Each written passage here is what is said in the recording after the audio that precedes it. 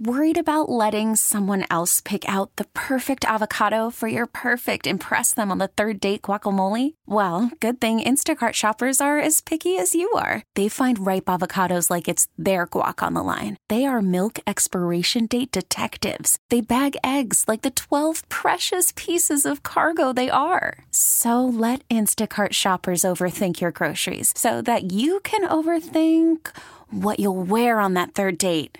Download the Instacart app to get free delivery on your first 3 orders while supplies last. Minimum $10 per order. Additional terms apply. Baseball is back, and so is MLB.tv. Watch every out-of-market regular season game on your favorite streaming devices. Anywhere, anytime, all season long. Follow the action live or on demand. Track 4 games at once with multi-view mode and catch up with in-game highlights. Plus, original programs, minor league broadcasts, and local pre- and post-game shows. Go to MLB.tv to start your free trial today.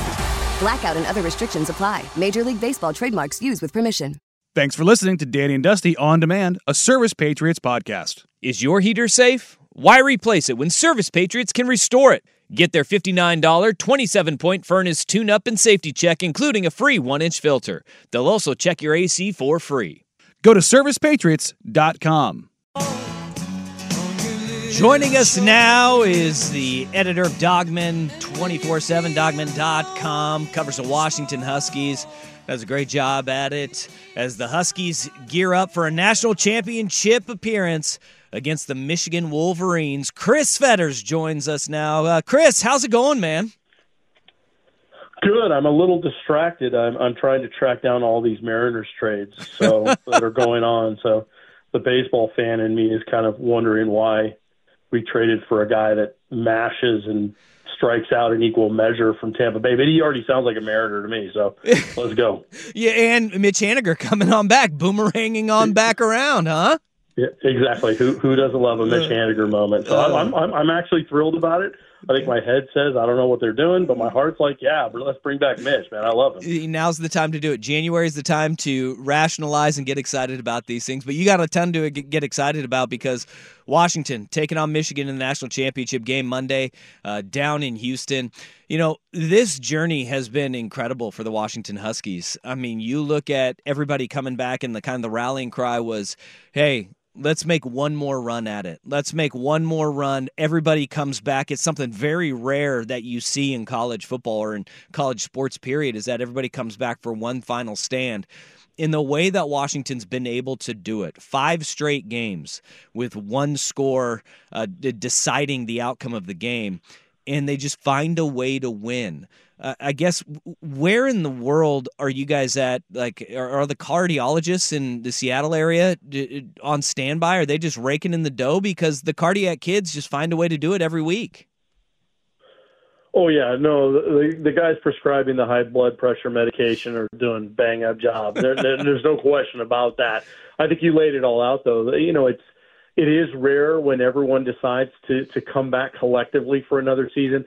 And it's even rarer when everything kind of seems to pan out exactly like you hoped it would. Mm-hmm. And this is exactly what these guys have prepared for.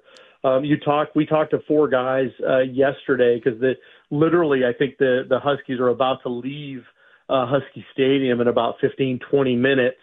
Hopefully they'll get a really, really nice send-off from the local fans. But it's just one of those things where everything has just kind of, it's been a confluence of events. And like you said, for them to win as many games as they have in a row, 21-game winning streak, by the way, in tops in the country, but to do it, especially these last 2 months, in the manner that they have is not only uncanny, but it's historic. I mean, no one has ever seen anything quite like this. And obviously Monday we're going to see if this train has enough coal in the engine to kind of do it one more time. You know, one of the hardest things to do to galvanize this group is, to do it with a guy who's only been on campus for a couple of years in Kalen DeBoer. What is it about him that has gotten these guys to kind of galvanize together so quickly and so well? Because when you go to the portal and you bring guys in, we've seen it. It rocks the boat in a lot of different areas. How has he been able to do that? And what is it about Kalen DeBoer that got guys to rally in this way? Well, it's funny you mentioned DeBoer because the way you set that up, I thought you were going to go Michael Penix's direction. Yeah. But that's the point, right? I mean, that's the whole point. The whole point is what DeBoer has been able to do is that he is so about culture first and foremost. And because of his previous relationship with a guy like Michael Penix back at Indiana, he just knew that not only would Michael be a great fit on the field in terms of the scheme and the style of play that they wanted and how he could throw the ball down the field. He knew he had what it took if he could play an entire season healthy, which was the only X factor. But he also knew off the field, this guy was going to be a leader. He was going to be a great guy in the community. He's done great stuff with his NIL. He's really donated to a lot of great causes in the area. And so I think that's what DeBoer has done. And then even though I don't think he would bristle so much at the CEO label, I think he does understand that when it comes to the organizational piece and just bringing all the right people together to make this thing work, he's as good at it as I've seen. And I've covered 6 different coaches at Washington. And it's just one of those things where if you've got the right people around you and you just let them do their jobs, and it's kind of like what the coaches want of their players. Yeah. They just want their players to do what their assignment is. Just be assignment sound.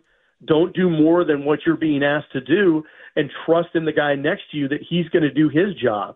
And that's what he's done with his coaching staff. And it's been trickled down. I don't know if there's a trickle down economics version of coaching, but that's what it's been. It starts with the DeBoer and it works all the way down through the coaches to the players. There's something about this team and with Michael Penix Jr. and Rome Odunze. I say this all the time that the most impressive part about Penix and Odunze is everybody in the damn stadium knows where the ball's going. And nobody can still stop it when it comes to crunch time and at the end of the game. We've seen now some of these mock drafts this week finally pushing Michael Penix Jr. up into that first round. We know what the knocks are, the injury history, or that he's 24 years old. But what makes Penix so special as you've covered him day to day and you've seen kind of his growth over the last 2 seasons? Well, I think, first of all, you mentioned Rome Odunze. If you also look at Jalen Polk, Jalen McMillan, Giles Jackson, Jeremy Bernard, all the guys that he surrounded himself with, Jack Westover, Devin Culp at tight end, Dylan Johnson at running back, he's surrounded by great talent, and he's not afraid to be the distributor. He understands that he's only as good as the guys that are around him. And then also the offensive line, who just won the Joe Moore Award, which essentially is their Heisman Trophy, as being the best offensive line in the country. None of this would be possible without those guys. Mm-hmm. And he fully acknowledges that every single time every single time it's brought up on how good he's doing. He's like, hey, I'm no good unless these guys are doing their jobs. So it's all the guys around him, but he's also become the vocal leader that he wasn't necessarily when he first got to Washington. And that is one of the critical pieces that DeBoer has said has kind of defined Penix's rise kind of up the charts in terms of what he has needed to do to take his game to the next level, and it's been that vocal leadership piece.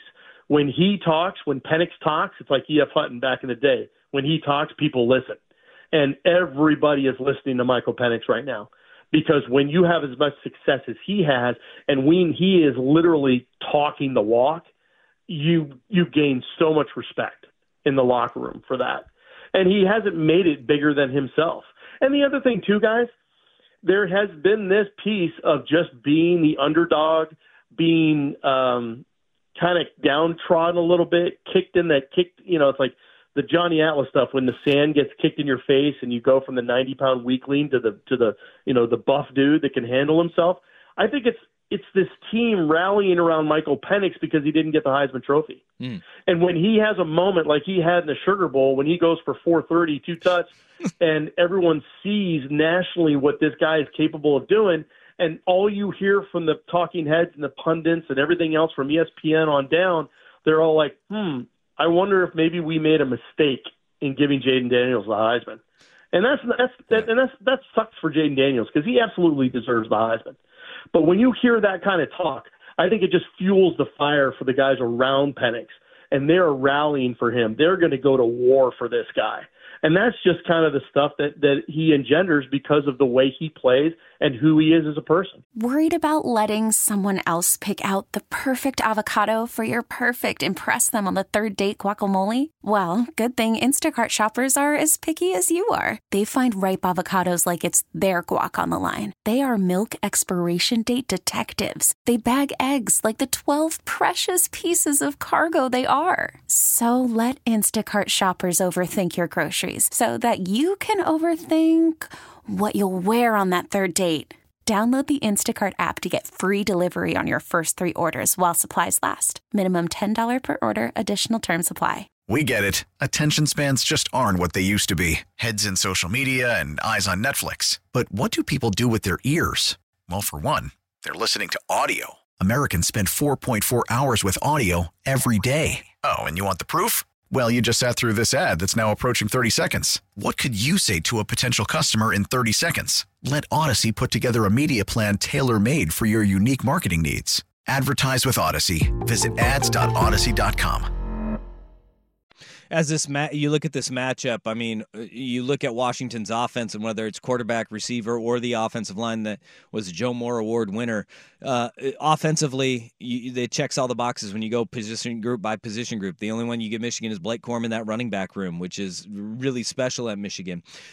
On the defensive side of the ball, though, what do you look at as the key to this game for Washington? They've played physical brands of football against whether it's Oregon or Utah or Oregon State, who try to, manhandle you up front, and they've come out on top of all 3 of those opponents, and for Oregon, twice.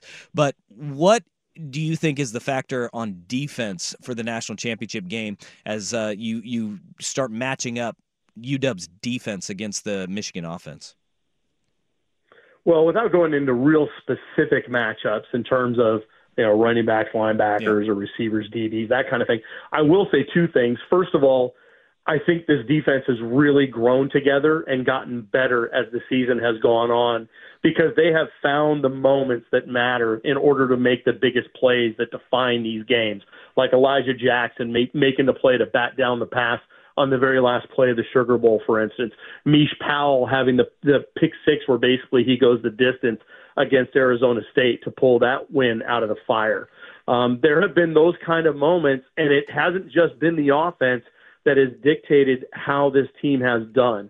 The defense has really risen up and have made plays, and they held Oregon State to 20 points. They held Washington State to 21 points. They have been able to find ways to make it happen. And the other thing is it goes back to what I was saying about the guys rallying around Penix because they feel he's been disrespected. I think there's a lot of guys on this team that feel their defense has been disrespected, and the chip on the shoulder continues to build and build and build. And when you see guys like Braylon Trice and the kind of the moments that he had in the Sugar Bowl with a couple sacks and really causing havoc on Quinn Ewers, I go back to a great tweet I saw earlier this morning from David Pollack, one of the ESPN analysts that played at Georgia. And he said basically, you can argue and debate forever what you think are the key players are if you were going to build kind of your team that you would want. He goes, but I would start with quarterback, receiver, edge, and tackle. And he goes, so if you have the right tackles, the right edge guys, so basically edge guys are your quarterback. And he goes, right now, where are the best players at Washington? Quarterback, tackles, edge, and receiver. He goes, you've got legitimately 4 first-round draft picks that could be at all 4 of those positions. So bottom line is when you look at that edge play with Braylon Trice, you got ZTF on the other side. He's going to cause problems. They really need to go ahead because we've seen it all year long, guys. They have gone heavy in the middle where they'll go MJ Ale, they'll go Tuli Latui-Gasanoa, they'll go Fa'atui Tuatele. They'll bring in a lot of bodies. So if Michigan wants to mash and they want to go body on body, mano a mano on that offensive line and try to bury Washington at the line of scrimmage, Washington will be up for that challenge. Will they be able to stop them? No, they won't be able to stop them. But can they contain them enough to force J.J. McCarthy to have to win the game? And can Washington jump out to a lead? And so Michigan is now playing from behind, and maybe they're going to have to throw the ball more. So there's things that are involved here. But when it comes down to the defense, I think it's those two things. They've gotten better as the moments have as the season's gone on, with big moments that have defined them in the last few games, and the fact that I think they feel incredibly disrespected.